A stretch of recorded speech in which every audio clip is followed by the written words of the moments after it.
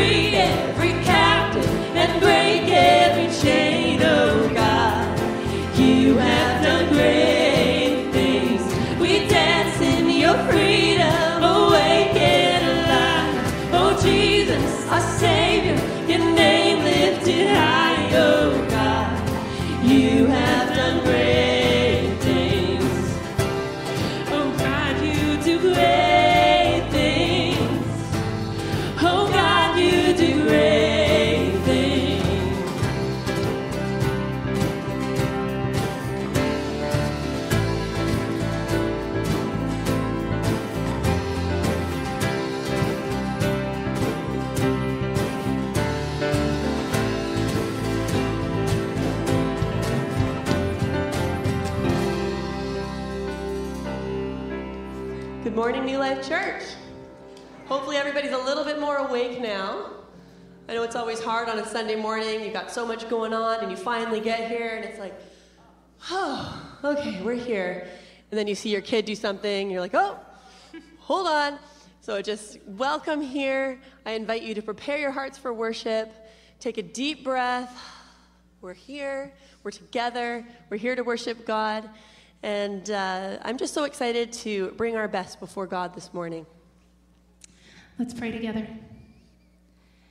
Spirit divine, inspire our prayer and make our hearts your home. Descend with your gracious power. Come, Holy Spirit, come.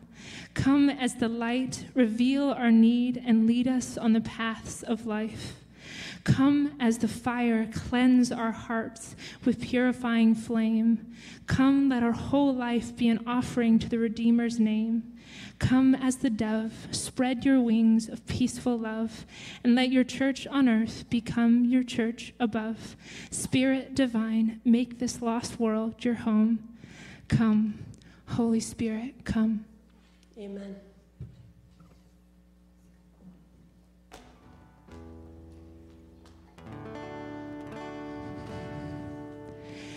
Singing how marvelous, how wonderful, and my soul shall ever be.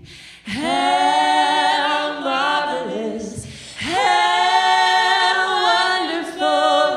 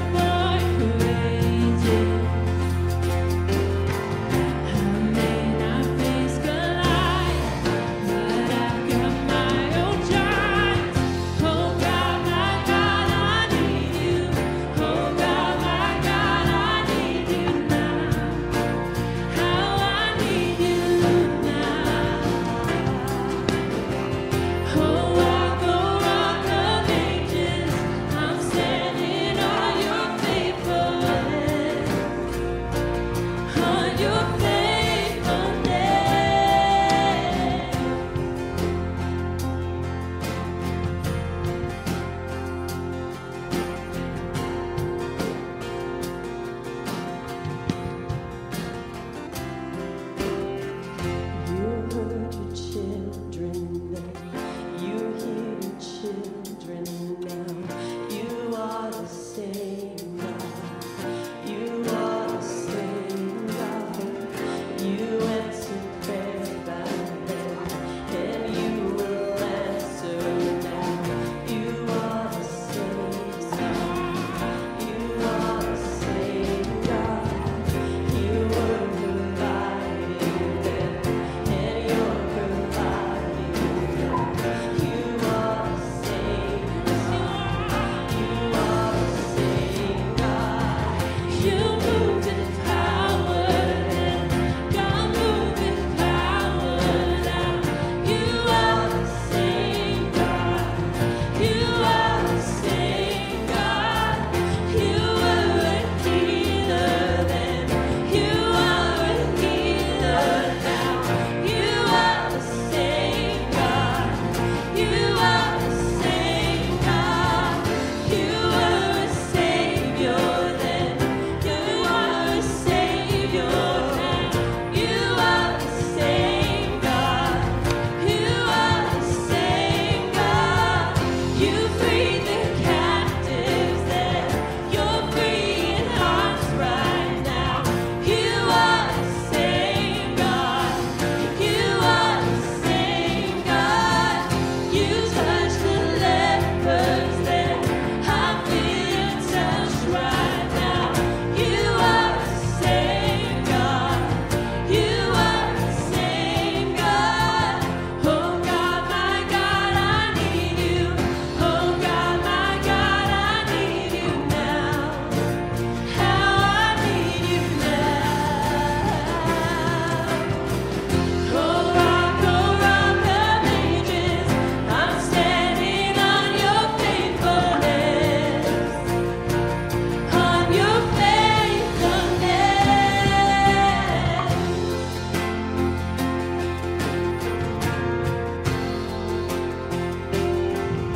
I'm calling on the Holy Spirit. Almighty river, come and fill me again. Come and fill me again. Come and fill me again.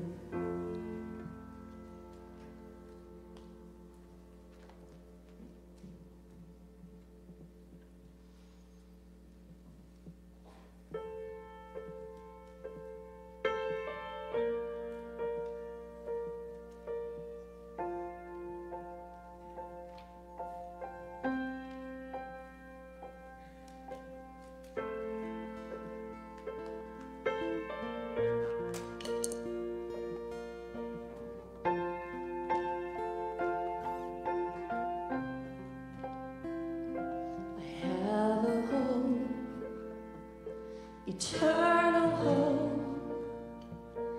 But for now, I walk this broken world. You walked it first. You know our pain, but you show hope can rise again up from the grave. Abide with me. Abide with me. Don't let me fall, and don't let go. Walk with me and never leave. Ever close, God, abide with me.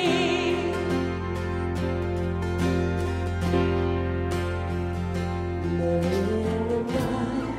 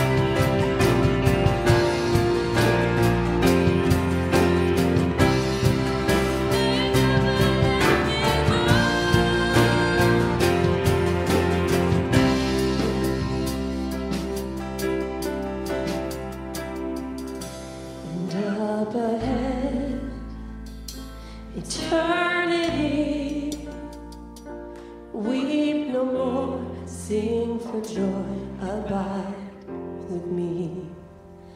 Abide with me. Abide with me. Don't let me fall, and don't let go. Walk with me and never leave. Ever close, God, abide with me. One more time. Abide with me. Abide with me. Don't let me fall, and don't let go. Walk with me and never leave. Ever close, God, abide with me. Amen. You may be seated.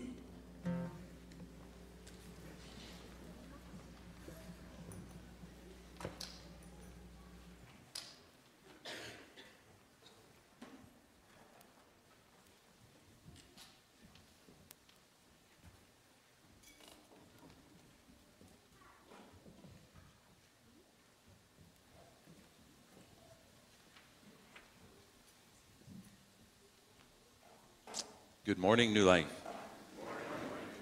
Yeah, my name is Eric Van Egmond, and I am pleased to be your host this morning. For starters, we want to invite the children down who are going to continue to worship, but downstairs today. So if you are age 3 to 5 or grades 1 to 5, come on down and have a seat on the front here. And we would like to pray a blessing upon you before you head downstairs. So come on down.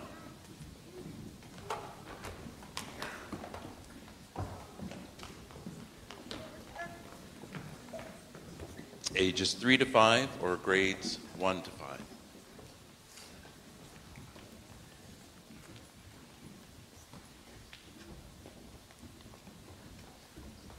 And if you are serving in Little Lights or Kids Church this morning, please also come down and we'll pray a blessing upon you as well.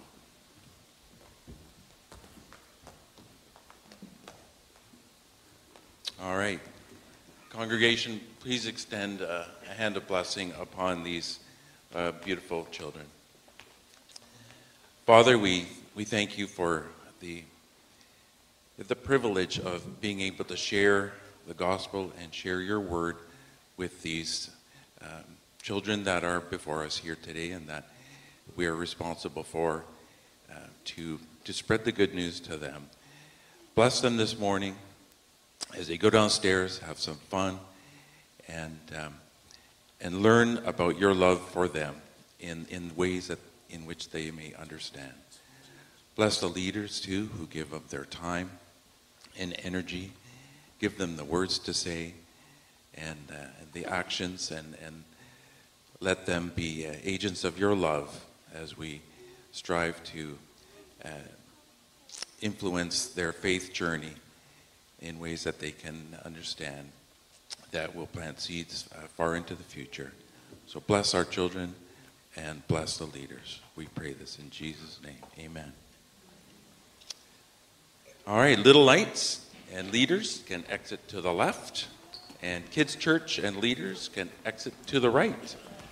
Parents, feel free to escort them if you need to, or let them go down with the leaders.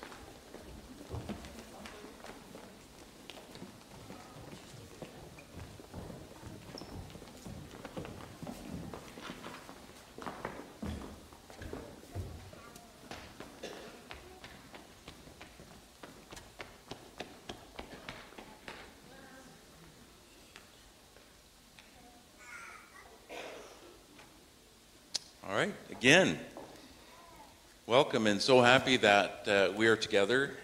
I myself have been away 2 Sundays in a row, and it's always just a wonderful time to come back to my home church. It's always great to be here and worship with my church family. If you're a guest with us here today, we ask that you fill out a Connect card that you'll find in the seat in front of you, and bring it to the info booth, which is in the foyer, and you will receive a gift when you hand in that Connect card. And welcome to those who are worshiping with us online. We encourage you to also let us know who you are and who you're watching with, and also feel free to interact with each other, those others who are watching online as well. Interact with each other during the service would be wonderful. We want to bring to your attention our New Life Live. It's our semi-annual congregational meeting, which is next week, Wednesday. Not this coming Wednesday, but the week after, on December the 6th. So mark that in your calendar. December 6th at 7 p.m. It'll be a different format than what we have traditionally and historically done. Try to shake it up once in a while, and I think this is a great plan that the board has. After the financial statements are presented, which is what we need to do in terms of our annual general meeting requirements. The congregation will sit in small groups at a table, and at each table will be a board member. And the discussion at that table is to talk about New Life's mission and vision. Our mission, as you know, is touching lives with the transforming love of Jesus, and so we can talk about that mission and vision. What does the Lord have in store for us as we move forward? So it's a great opportunity to be interactive with one another and with the board.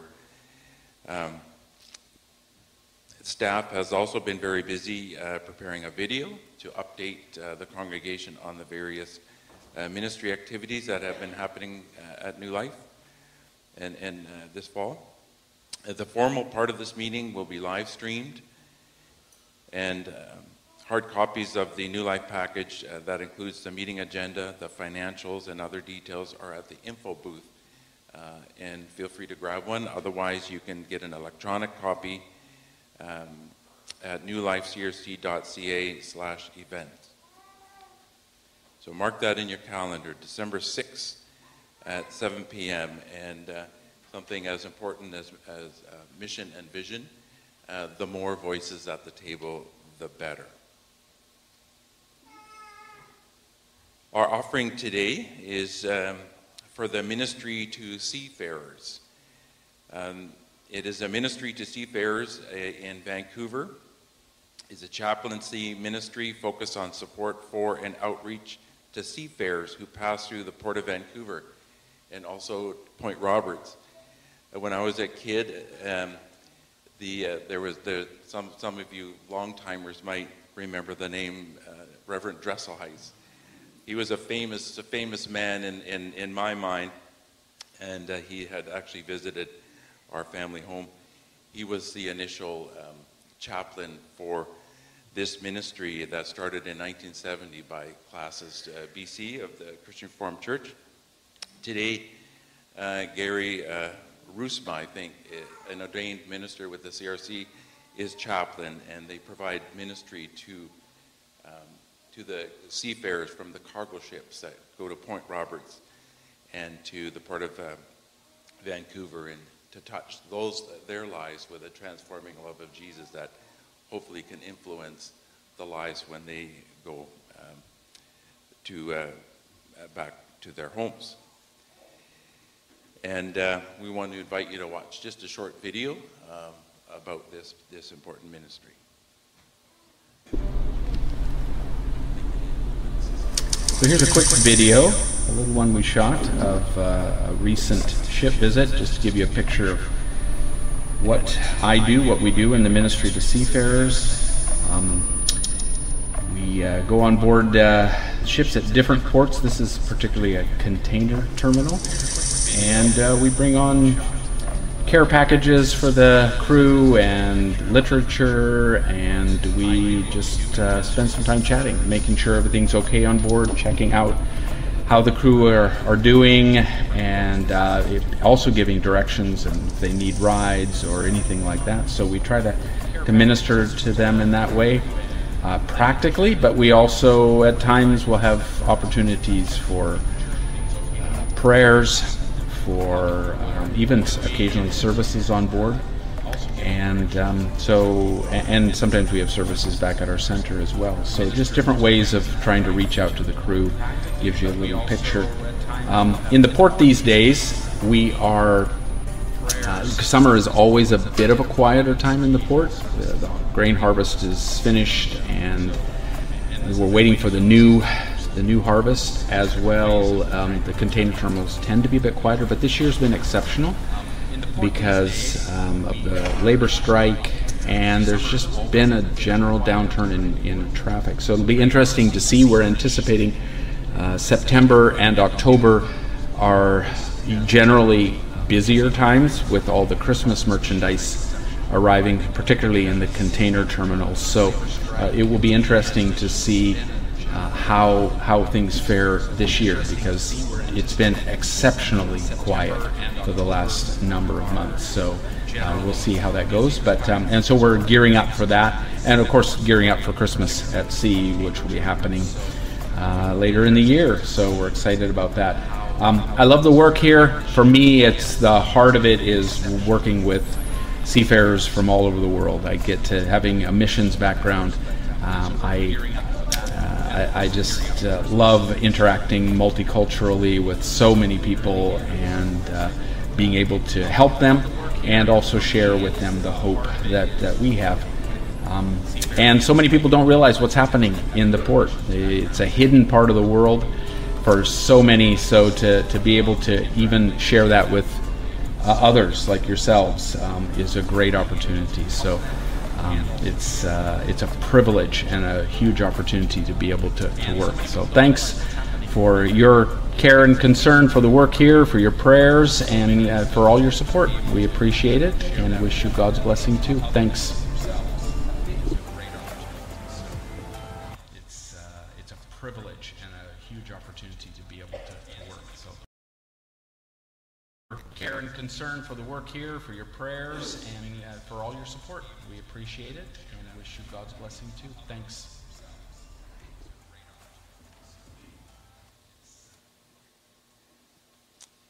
So you can give of your offering electronically in the ways listed on the screen, or bring it to the offering box at the front during our fellowship time, which is going to happen in a few minutes.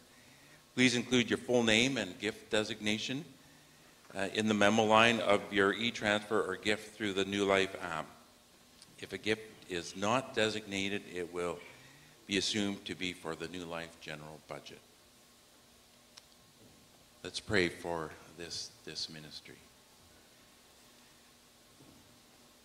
Father, we pray a blessing upon the ministry to the seafarers, the way in which we can touch the lives of those who are spending most of their days on the seas and touching port, and it's an opportunity to share the gospel with them.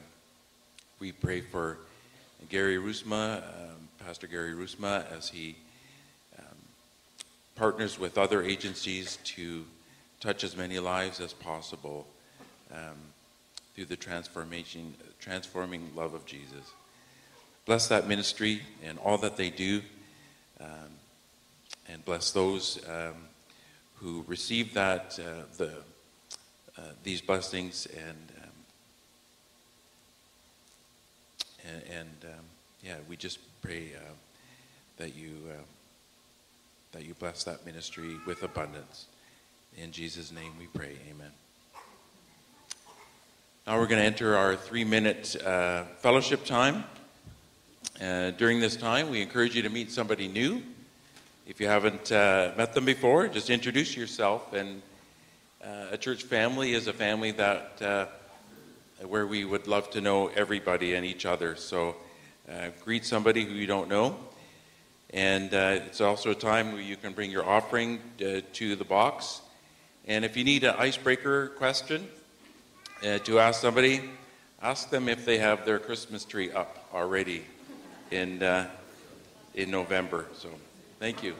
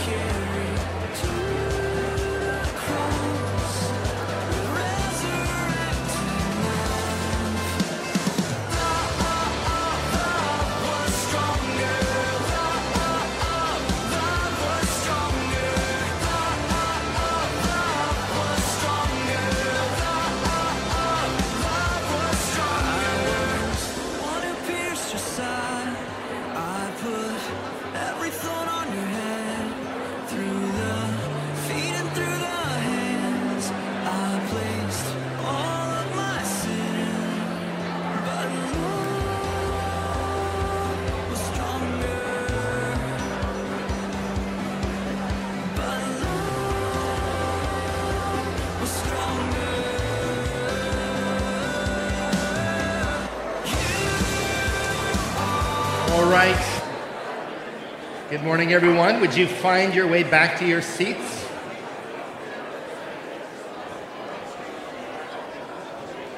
We can do more coffee time fun at the end of the service. I'm sure we will. So a big shout out this morning to all those dads who made it to church despite the fact that their wives are at the women's retreat. Let's just give it up for them. Their children's hair may be messy, but they made it. They made it. They survived the weekend. So Sharon, my wife, also was at the women's retreat yesterday, and my foster kids were like, "It's guys' night. Let's eat chicken, Dad, and stuff that's bad for us." I'm like, okay, I'm in. Also, you know, Eric, you were talking about Pastor Dresselheis, and I always remember he was at our house at one point too. I don't know why, but he had this very specific way of talking, right? Pastor Dresselheis. He had a very specific way of talking. And I don't know why I remember that, but I do. All right, hey, we're going to look at a story this morning. It takes place on the road to Emmaus from Jerusalem. And because this is the last week of this series at the table, I thought we'd have a little bit of fun. And so we're going to start with a little quiz to see how knowledgeable you are on the subject of road. All right, so let's just, we're going to flip through some of these slides here. Here's the first question, see if you can get this one right. A book by M. Scott Peck, The Road Less Traveled. Well done, well done. Okay, I thought that might stump a few of you. Number 2, a movie made in the 80s featuring Patrick Swayze. The title is Roadhouse. See, I heard a lot more guys on that response. Girls are like, what? But it has Patrick Swayze in it, so. All right, number 3, ancient reference, all roads lead to Rome, right. Okay, not Seven Oaks Shopping Mall. Although this Christmas, that may be the case. Number 4, the Beatles. Well, okay, could be, but Abbey Road is not with a "the" in front of it. So it's the long and winding road. Yes, okay, well done, you Beatles fans. Number 5, something you would do if you decided to be the better person than your counterpart. You would take the high road. That's right. Not the higher road, the high road. Number 6, hit the road and don't you come back. Wow, you guys are into this. All right, number 7, horse manure. Road apples. That seemed to confuse a few of you. Anyway, number 8, let's get this show on the road. That's right, you may be thinking about that when it comes to the message. Number 9, this is where the blank hits the road. The rubber hits the road. That's right. Number 10, just a few more. Having a centrist attitude, you are middle of the road. That's right. Number 11, you have a problem. It's a... What's the answer? Bump in the road. That's right. Okay, number 12, last one. Another Beatles reference, the yellow brick road. See, you guys are experts on roads. You are. And there's a lot of references. We're going to get to a few more. But let's, as we open God's Word today, let's go to Him in prayer. Father, we ask that your Spirit would fall fresh in this place this morning, would fall fresh in our hearts. Lord, speak to us through the power of your Spirit. Move past our defenses. Speak to our hearts and change us. Transform us. That's our prayer this morning. We pray in Jesus' name. Amen. So as I mentioned, last week of this series called At the Table, it's a message series in which we've been talking about the power of hospitality. The power of hospitality, both given and received, that it can change us, right? In particular, it's focused on these encounters with Jesus from the Gospel of Luke, in which people found themselves at the table with Jesus. And in the process, learned some profound lessons about themselves and the nature of the kingdom that Jesus was bringing near. Now, this morning, we're going to focus on this passage, as I already mentioned, about these 2 travelers on the way to Emmaus. Now, oftentimes, this is a passage that we turn to at Easter. I've preached on it many times at Easter. But it's also a hospitality story. And it ends at a table with Jesus. And there's a kind of a wonderful encouragement in this passage that I really want you to see this morning and to go home with. Part of why I did that quiz this morning is because I want you to see how deeply embedded this idea of road or being on the road is in our culture. Indeed, we could do a few more. Finish my sentence. We're all on this road together. Politicians like that one. One more for the road. Bartenders like that one. The road to hell is paved with good intentions. Satan likes that one. Again, all experts when it comes to road, this metaphor of road. And here's why I think. Because we all have this sense as we're going through life that we're on a journey, right? We're aware of the road we've traveled to get to this point that we're at right now. We're aware of what's behind us, what's in our rearview mirror, so to speak, what we've gone through. We're certainly aware of what's happening right now, what challenges we are currently facing, what obstacles we have to overcome. And then we're also kind of aware of the road ahead, right? What lies in front of us. Of course, there's always a limit to what we can see. The future is always murky and not for sure obvious, right? It can throw us some curves sometimes too. But for most of us, we've got an idea of where we're going, what path we're pursuing in life. I'm going to get my degree. I'm going to get in shape. I'm going to start a business. I'm going to get married. Or I'm going to start a family, etc., etc., etc.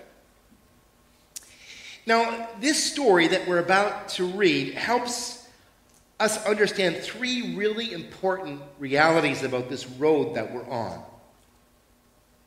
These three things. First, there is a purpose to what we've been through.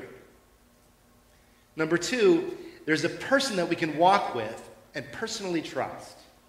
And then three, there's a place that we are headed to. But let's read the story now. If you have your Bibles, we're going to turn to Luke chapter 24. Luke chapter 24.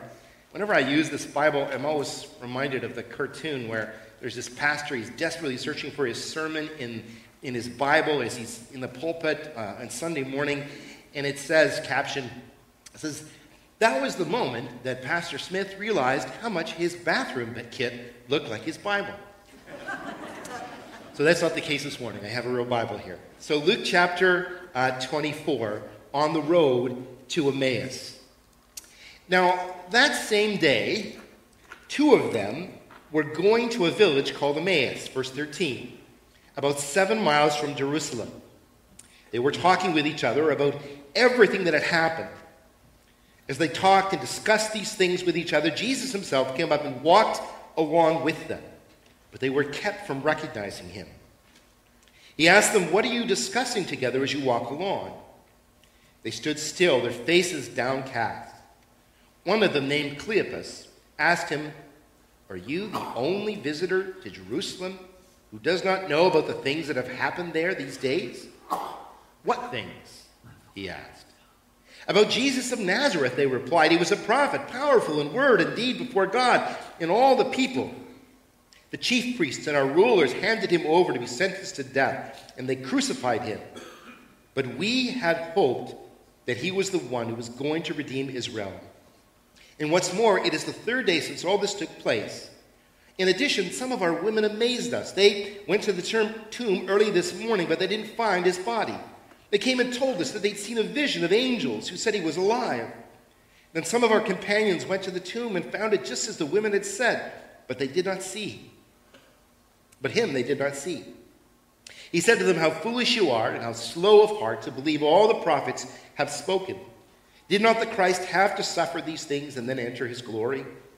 And beginning with Moses and all the prophets, he explained to them what was said in all the scriptures concerning himself. As they approached the village to which they were going, Jesus acted as if he were going further. But they urged him strongly, saying, 'Stay with us, for it's nearly evening, the day is almost over.' So he went in to stay with them. When he was at the table with them, he took bread, gave thanks, broke it, and began to give it to them. Then their eyes were opened and they recognized him, and he disappeared from their sight. They asked each other, 'Were not our hearts burning within us while he talked with us on the road and opened the scriptures to us?' They got up and returned at once to Jerusalem. They found the 11 and those with them assembled together and saying, 'It's true, the Lord has risen and has appeared to Simon.' Then the two told what had happened on the way and how Jesus was recognized by them when he broke the bread." Now,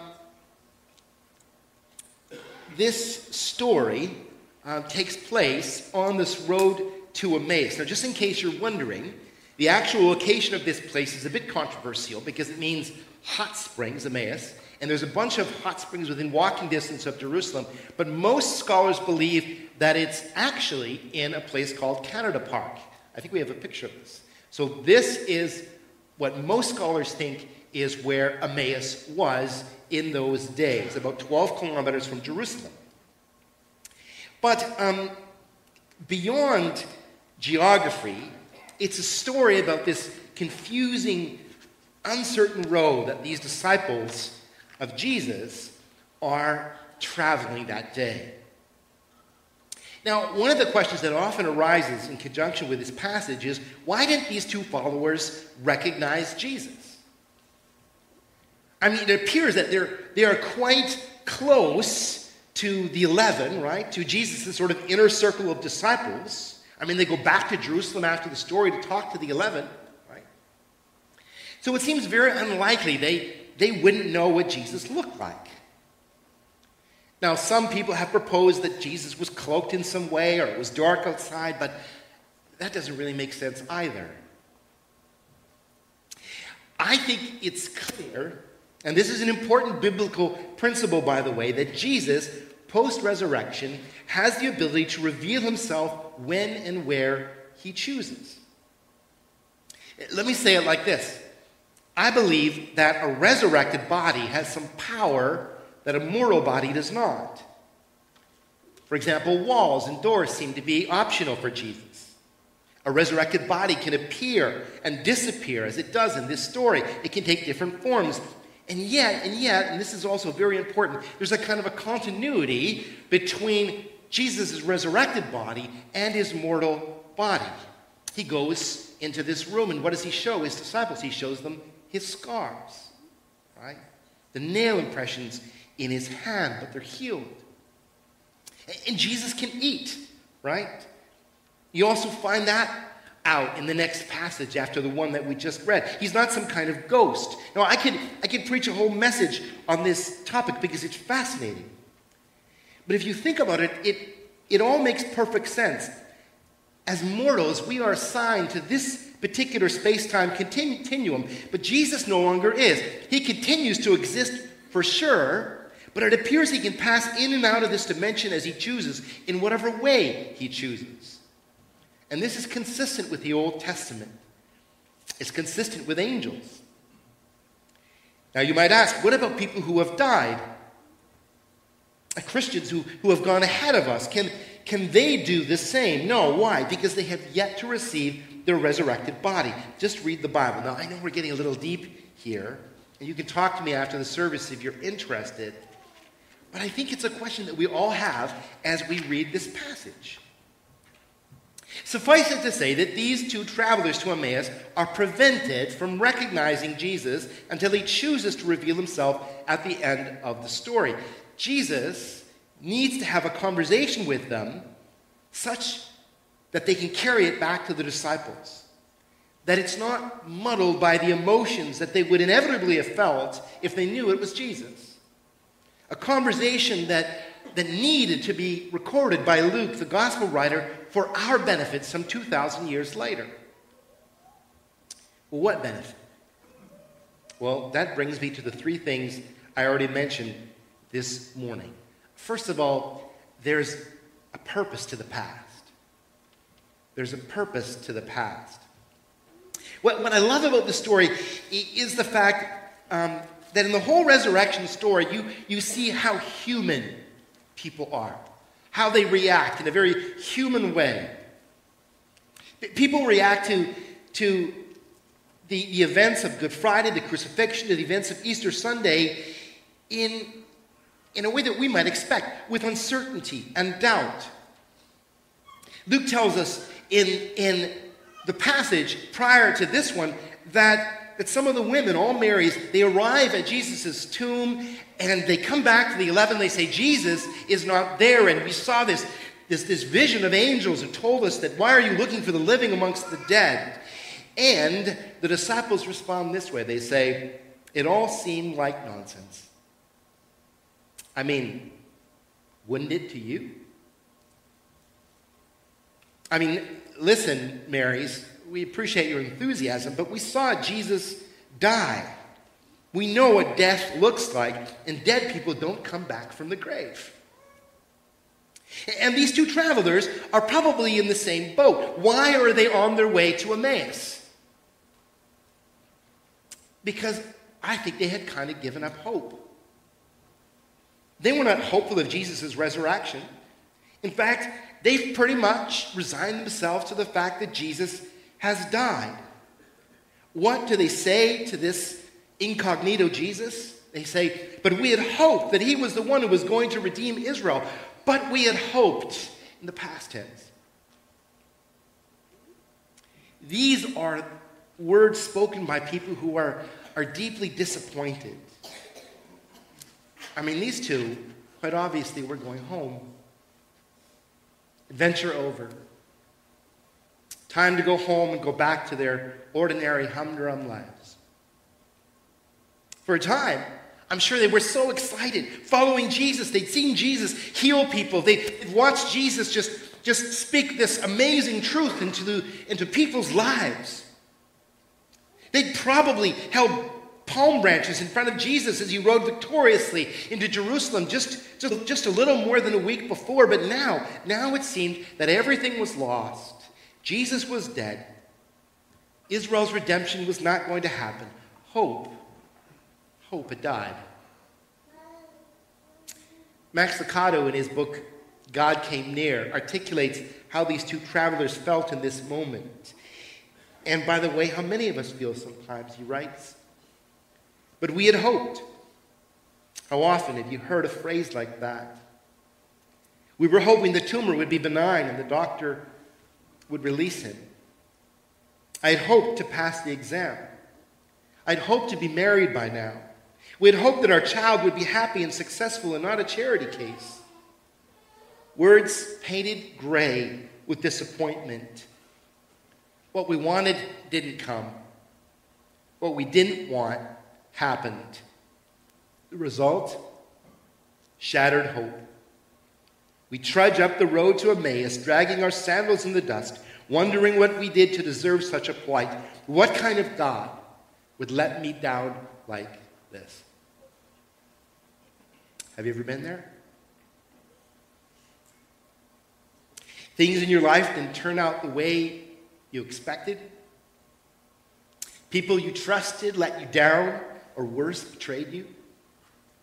All your hard work and dedication to your profession turns against you, and now your financial future is in jeopardy. You've always taken care of yourself, but now your body is failing you in ways that just don't seem fair. But now Jesus appears on the road you are traveling, and even though you may not recognize him at first, he has a word for you. And it's kind of a jarring word in the beginning. What does Jesus say? He says, "Oh, you of little faith, oh foolish you," he says to these disciples. But you see, what Jesus is trying to do is Jesus is trying to get their eyes off just of this immediate small little world that they're inhabiting. This small world that they can only see with and taste and touch in the immediate. And he's trying to help them understand that there's a big story that God is telling in human history. He's trying to open their eyes to the fact that God has a plan. And this plan is unfolding before their eyes if they just pay attention. Now, in some ways, it's kind of like, it's a bit of an unhelpful cliche, right? Some of you have been there. You're going through something difficult in life, and maybe somebody comes up to you in church and says, "Well, it's all part of God's plan." And you're like, "Great. If this is God's plan, then I want no part of it." Listen, friends, and listen carefully now. Jesus is not saying that he wills all the painful things that happen in our lives. Okay?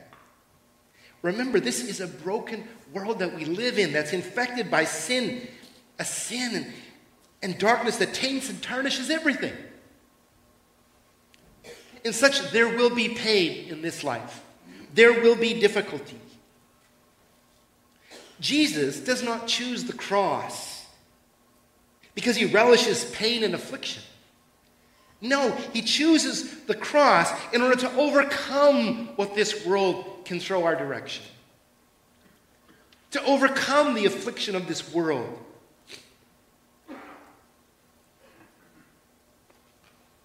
But this he would tell you in some of those darker moments in life. If he found himself journeying with you this morning, he would say, "Listen, whatever you've been through, whatever treacherous road you've traveled to get here, it's not in vain. It's not meaningless. This is why I came. What is the most important thing that Jesus communicates to these travelers on the road to Emmaus? And what he's communicating to you this morning, it's this, that whatever you might think, God is on the throne. God is in control. God is at work in human history, and he is taking all things, including all the pain and all the difficulty that you've been through in your life, the good, the bad, and the ugly, and he's turning it to our benefit. The book of Romans says it like this, and we know that in all things, God works for the good of those who love him, who have been called according to his purpose. How foolish you are, Jesus chides these disciples. Haven't you read your Bibles lately? It's been clear from the beginning, the Messiah had to suffer these things and then enter his glory. And then I love the next line in this story. Jesus says, and Luke tells us, and beginning with Moses and all the prophets, he explained to them what was said in the scriptures concerning himself. Wow, would I have loved to have been there for that lecture. I mean, the only thing I can compare it to, as I was thinking about it this week, is that movie, The Sixth Sense, right? How many of you have seen that movie, all right? It's an older movie. I remember actually seeing it here in Abbotsford. This was years and years and years ago. But there's a twist at the end of the movie that if you didn't see it coming, it's like you're like, oh my, right? I know I was gotten by it, for sure. But what you do is you're leaving the movie theater, you go back to the story and you go, oh yeah, oh, of course. And then, oh, how could I not see it? How could I not see it? And in some ways, it's kind of like this moment, right? Jesus goes back into the Old Testament and he says, now listen, you pay attention. See, this is what was written by the prophets. This is what David said. This is what happened. Don't you see how this all points towards this moment in human history? To the Messiah, to the cross, to the resurrection. I mean, just take this one passage from the book of Numbers. This is the prophet Balaam speaking. He's talking about the Messiah hundreds of years before he comes, right? This is a great Christmas text. Balaam says this, I see him, but not now. I behold him, but not near. A star will come out of Jacob. A scepter will rise out of Israel.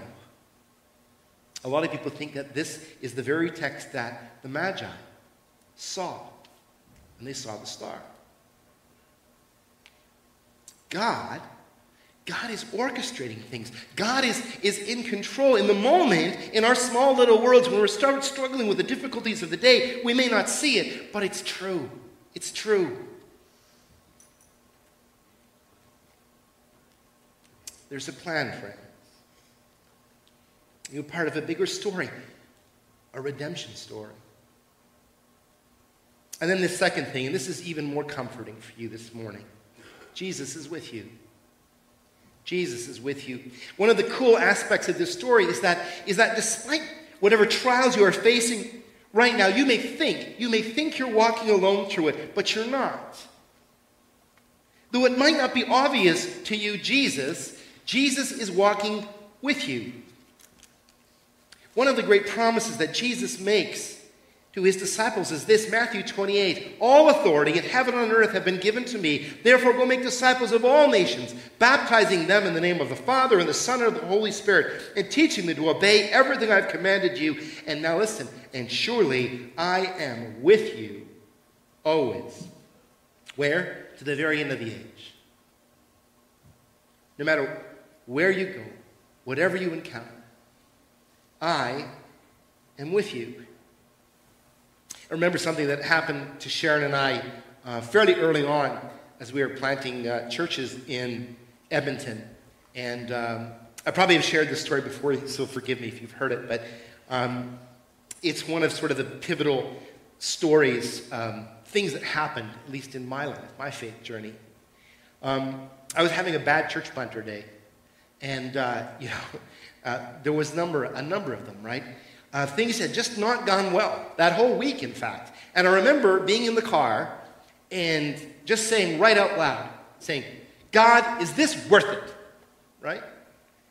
All this, moving my family from Abbotsford, moving it here, all the way to cold Edmonton, and nothing seems to be going my way. Everything just seems to be a struggle. Everything seems to be difficult. Is this worth it? Well, nothing happened in the moment. No plane flying by with a banner or anything like that. So I went home, and I started to get supper ready. I started peeling potatoes because I'm a 21st century guy. And I got a phone call from a friend. And this friend was a real prayer warrior. And he said to me this. He said, Bruce, I'm never coming to your church. I said, well, thanks for the heads up. But he said, I promise to pray for you. And I said, great. We need all the prayer we can get. And he said, well, I was praying for you this morning, Bruce. And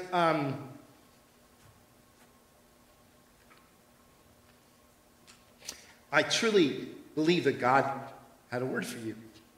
You were on my heart. And I needed to call you today and say, it's worth it. Those were his words. And of course, just like, I can never tell that story without it just getting emotional for me. And Travis, of course, was in the room, and, he was, Dad's weeping, and he's like, what's going on? I said, don't worry, some tears are good tears. I thought Sharon and I were walking this road alone. In my own little world, in my immediate world, I could not see that Jesus was, in fact, walking with me the whole time. I had to have my eyes open. And I felt it in different ways many times since, this extraordinary sense that God is paving the way somehow. And not all the time, but there are these moments when you can just sense that Jesus is close, that Jesus is with me. And I want to suggest to you that he's with you this morning, right now, especially if you're going through something difficult, like these two travelers on the way to Emmaus. I mean, they don't even know that Jesus is walking with them the whole time. They write it off. They must have thought, wow, this is a wise guy, some theologian, some guru, some rabbi that we've lucked into as we're traveling to Emmaus. I can't believe he has such a vast knowledge of Scripture. But it's not. It's Jesus. It's Jesus the whole time. Now remember, Jesus left us physically. But he promised that his Holy Spirit would be present to us when and wherever we found ourselves in this life. What is the Holy Spirit called? He's called our comforter, the teacher, the guide, the friend. So you are walking right now, and maybe it's a difficult road. But then someone in your small group says, don't give up. Or better yet, they bring over lasagna. Never underestimate the healing power of a lasagna. Amen, brother. You think you're alone, but then there's a Sunday message that comes, and the preacher turns to that passage in Colossians 3, which says, since then, you've been raised with Christ. Set your heart on things above where Christ is, seated at the right hand of God. Set your mind on things above, not on earthly things, for you died. And your life is now hidden with Christ in God. When Christ, who is your life, appears, then you will also appear with him in glory. You think you're walking alone. But then someone does something practical to help you. They take your kids for the afternoon. Or there's someone who gives you some wisdom. Or there's someone who just listens. Just listens. Recognizing all these different ways, Jesus is walking with you. And by the way, in this same regard, never forget that you are Jesus's hands, his eyes, his ears, his feet in this world. If you are a follower of Jesus, that is your job. That's why the Bible calls the church what? The body of Christ. So if God lays someone on your heart to help, then help. Do it. Don't ignore it. Don't ignore those promptings of the Holy Spirit. I mean, last week, it was just this simple act that so many people, so many of you participated in, right? They opened up your homes, and there was hospitality, and different people came over that maybe you weren't as familiar with. And the staff heard so many good stories this week. I hope you were a part of it. I mean, just this little act of hospitality, eating together. And as the body of Christ, we're ministering to each other, reminding each other that we're not alone. We walk this road together. Didn't we sing about that this morning? Right? So don't despair. Like these two disciples that Jesus encountered, Jesus is closer than you can imagine. Don't be afraid. Don't be afraid. Okay, final thing. There's a table set for you. There's a table set for you. This story ends at a table with these two travelers arriving with Jesus at Emmaus, and Jesus makes it appear that he's going on further, and they say, no, you've got to stay with us for the night. They insist, right? They offer him hospitality. Come eat with us, they say. Stay for the night. And this is where I want to end this series. Whatever journey you have been on, friends, whatever twists and turns it has taken, whatever dark roads you have been down, for these two travelers, I mean, remember, it was a difficult and depressing road, but that's not the end of the story. This story ends at a table with the breaking of bread. A table at which their eyes were opened, and suddenly they see Jesus face to face. That's why one of the ways we experience the presence of Jesus is when we take the sacrament of communion like we did last week, right? This is my body which is broken for you. This is my blood poured out for you. And their eyes were open, Luke tells us. And now, in this moment, they see things as they really are. And they realize that Jesus has been walking with them the whole time. What's more, Jesus shares their table. He shares a kind of a communion with them. And they recognize then, now, they've been looking at the world in the wrong way because they've just been focusing on their own little things. But at the center of the big story, the story that God is telling in human history, there is a cross and there is an empty tomb. And that changes everything. Because if God can do that, if God can bring redemption, and if God can restore to life that which was dead, then we all have hope. Then your story and my story and every story can end at the table with Jesus. There's hope. And the Bible loves to remind us of this, right? The book of Revelation, the last book of the Bible, makes it abundantly clear that all roads lead to a feast, a table, set for all those who know and love Jesus. Listen to these amazing words. Then I heard what sounded like a great multitude, like the roar of rushing waters, and like loud peals of thunder shouting, "Hallelujah!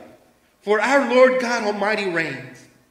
Let us rejoice and be glad and give him glory, for the wedding of the Lamb has come, and his bride has made herself ready. Fine linen, bright and clean, was given her to wear." Then the angel said to me, "Write this now. Blessed are those who are invited to the wedding supper of the Lamb." And he added, These are the true words of God. I want to invite the band to come back up right now. And their eyes were open.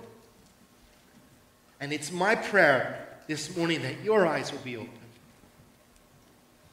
That maybe in the midst of this service or sometime this week, God will open up your eyes to the fact that despite the difficulties that this world faces, and there's so many of them, God is in control. And despite the challenges and the twists and the turns that you go through in your life, I pray that God will open your eyes to the fact that he's been there all along. It all ends at the table. Your story, my story, this tired old world story, it all ends with the hospitality of God, where the faithful gather from all across the ages. David will be there, and Abraham, and Joshua, and Gideon, Mary, Matthew, the disciples, the Apostle Paul. It'll all be there. And Jesus will be there, leading the festivities, saying, "Oh, how I have longed to eat this meal with you." And there'll be a place for you. Like when you go to a wedding and there's like that name tag on the table, there'll be a name tag for you if you know enough Lord Jesus. And you'll sit at the table, bread will be broken, and wine will be poured. Stories will be shared, and laughter will be heard. All around this wonderful thing we get to do, sharing this table together.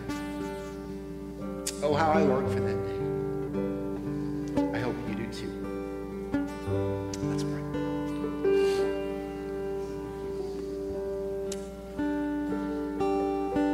I want to invite you,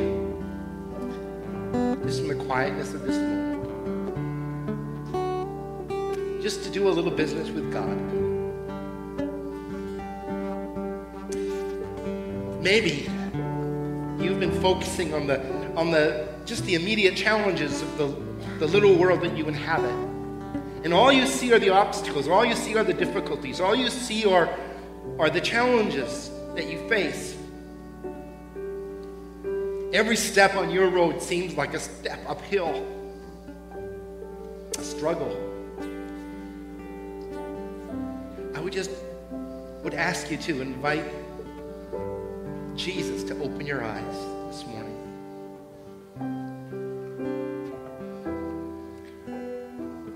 Invite Jesus through the power of his Spirit to come inhabit your heart, to inhabit your eyes, and to help you see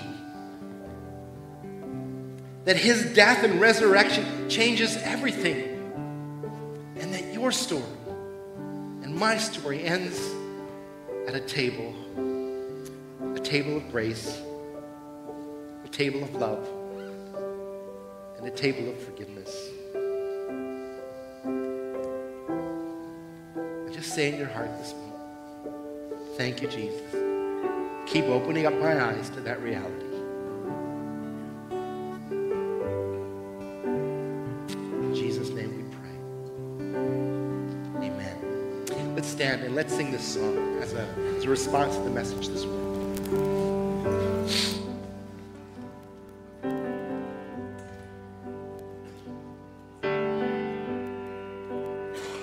And how I long to breathe the air of heaven, where pain is gone and mercy fills the streets, to look upon the one who bled to save me, and walk with him for all eternity. There will be a day when all bow before him. There will be a day when death will be no more, standing face to face with he who died and rose again. Holy, holy is the Lord. And every prayer he prayed in desperation, the songs of faith we sang preach out of him. And in the end, we see that it was worth it when he returned to wipe away our tears. There will be a day when all will bow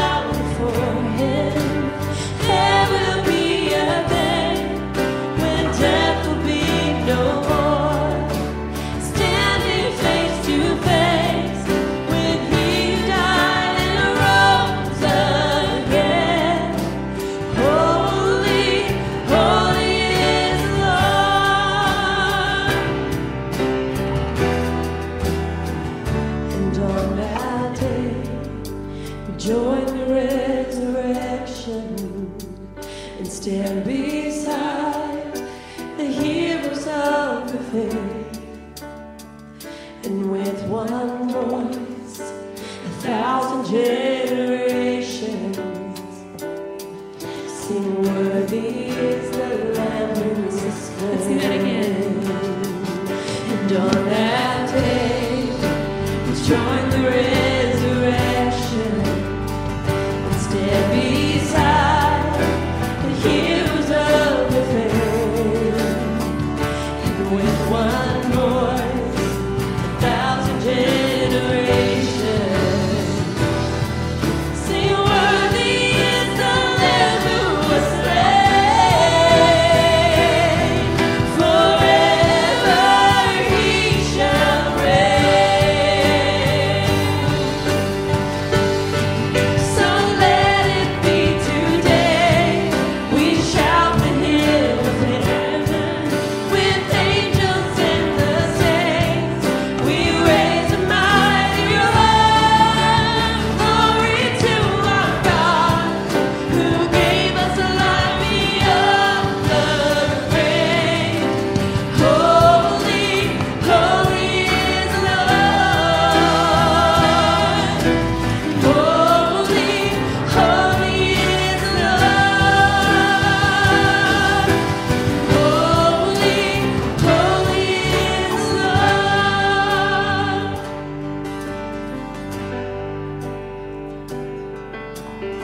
I just want to remind you that after the service, the choir is going to meet, the Christmas choir meet for the very first time. There are rumors of pizza, so come for the pizza and stay for the singing, okay? Or other way around, whatever. But pizza always makes it worth it. So do come. Maybe you're here for the first time. This is the first time you're hearing of it. You can still come. You can still participate in the choir. I just invite you to extend your hands this way to receive the blessing of the Lord. May the Lord bless you and keep you. Cause his face to shine on you. Be gracious to you. May he turn his face towards you and give you his peace. And all God's children said, amen. Let's sing the doxology. This is, we just decided to do this morning. Just because it felt like we wanted to end this series with just giving God the praise for all the good things that he's done in and through. Praise God.